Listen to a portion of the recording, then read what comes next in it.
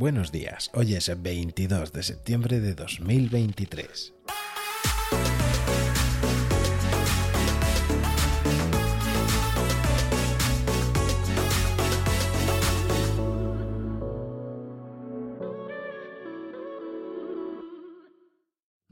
Buenos días de viernes, Guadarrama.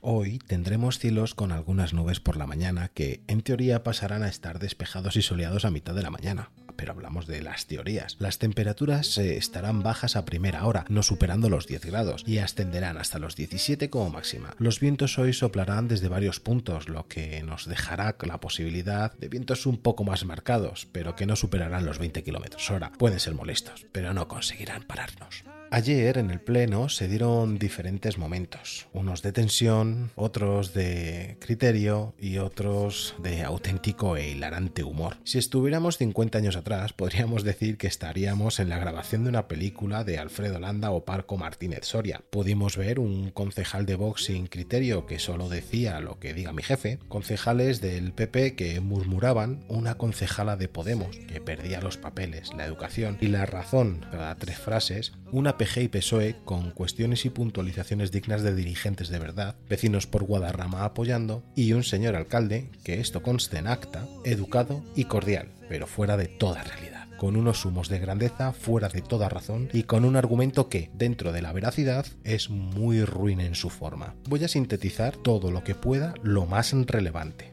Lo primero a destacar es que desde el PSOE su tercer al mando, Olaya, ha recordado a todas las víctimas de violencia machista, haciendo constar sus nombres y edades. Solo puedo sentir admiración ante ese acto que solo ella ha tenido en cuenta. El alcalde ha sentenciado con, por supuesto, estamos en contra de cualquier violencia, aunque ahí no se hablaba de cualquier violencia. Tras la intervención de las obras para recepcionar la iluminación de la urbanización de Parque Pir, se deja constancia que el ayuntamiento quiere coger la opción más económica y solicitar un crédito para acometer las obras. Cuando se ha entrado en el tema fiestas, se les ha indicado que los créditos no habría que pedirlos para todo y que es importante tener una previsión para las partidas que se conocen y que se sabe que todos los años se les van más de 100.000 euros, como es el caso de festejos. El ilustre alcalde ha indicado que es igual de prioritario darle luz a los vecinos como carpas y toros.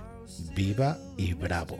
Otra cuestión referente a cuentas ha sido el techo de gasto, y se ha recalcado y dejado patente que las subidas que se han realizado, desde el alcalde hasta los concejales de Vox y PP, han consumido un dinero que podría servir para personal de limpieza de viales y para otros, y que son responsables de haber llegado al techo de gasto del que se quejaba tanto el ayuntamiento. Se ha hecho constar que la CAM, la Comunidad de Madrid, sigue dejando el tema del centro de salud y que nuestro alcalde, por mucho que baje y sea del PP, o no presiona lo suficiente o no le escuchan en su partido. Y el caso es que cada año el terreno nos supone más de 140.000 euros de gasto para todas las personas del pueblo.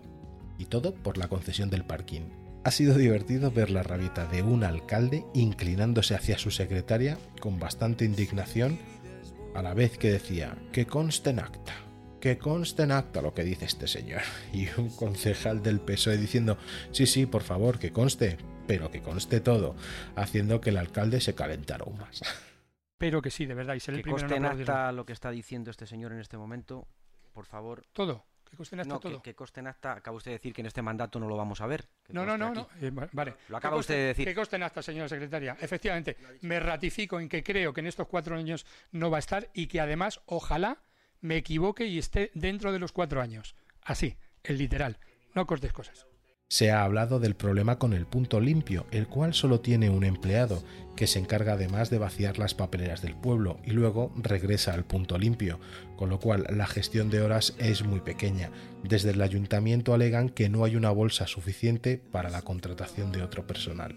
También se ha hablado un tema de instalación y mantenimiento de una tubería, temas de semáforos, temas de unas vallas, viales hacia las cabezuelas, necesarios, hay que destacarlo, las problemáticas encontradas en el Colegio Villa de Guadarrama, donde hay que agradecer a la concejala de Educación su predisposición siempre, y cuestiones más o menos interesantes que, junto con las preguntas de algunos vecinos, han terminado en la misma frase. ¿Es legal?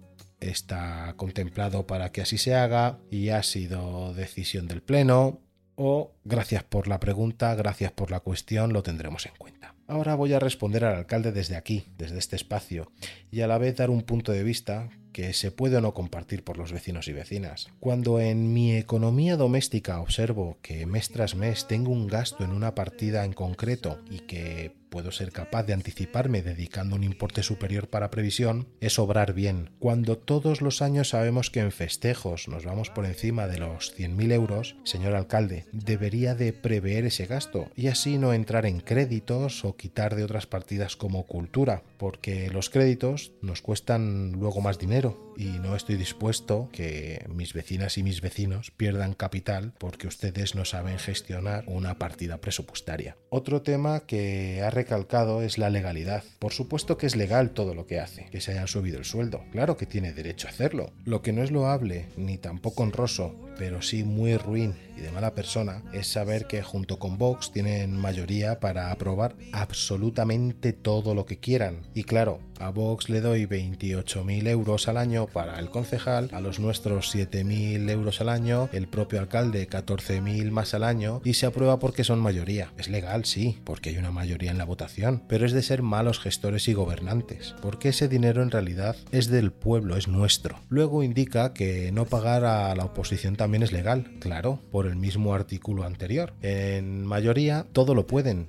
Ahora bien, usted, cuando estaba sentado ahí enfrente, para intentar hacer algo por el pueblo, también lo cobraba. Yo no le voy a hablar de bigotes como uno de nuestros vecinos, pero sí de valor y honor. Demuéstrenos que usted es algo más que el PLL de Génova. Tras este resumen, paso a mostraros la agenda del fin de semana. En el Parque Gloria Fuertes este sábado 23 de 10 a 14 y 16 a 20 se montarán atracciones hinchables, pintacaras, música y diversión para todos, con el fin de recaudar dinero para Marruecos. El precio de la entrada es una donación de 2 euros y habrá nuchas para hacer donaciones individuales. Esta iniciativa está montada por un grupo de mujeres vecinas de Guadarrama y está en colaboración con Mejora Guadarrama. También tenemos para los amantes de las dos ruedas el Motorrama, el domingo 24. No te pierdas el evento donde podrás disfrutar de un emocionante día lleno de actividades, desde un delicioso desayuno hasta una ruta guiada, un sabroso aperitivo, bebida y una comida inigualable. Todo en la icónica plaza del Ayuntamiento de Guadarrama. También la Casa de Asturias en Guadarrama celebrará el próximo sábado 23 de septiembre las actividades propias del Día de Asturias para los socios, simpatizantes y amigos de la Casa de Asturias en Guadarrama que quieran unirse. Para ello, los componentes de la Escuela de Música Tradicional de la Tarabica y las pandereteras de las Curuchas ya se preparan para celebrar una misa asturiana con los sonidos de la gaita y el tambor, a las que seguirán bailes y acordes compartidos con todos los asturianos, asturianas y amantes de Asturias.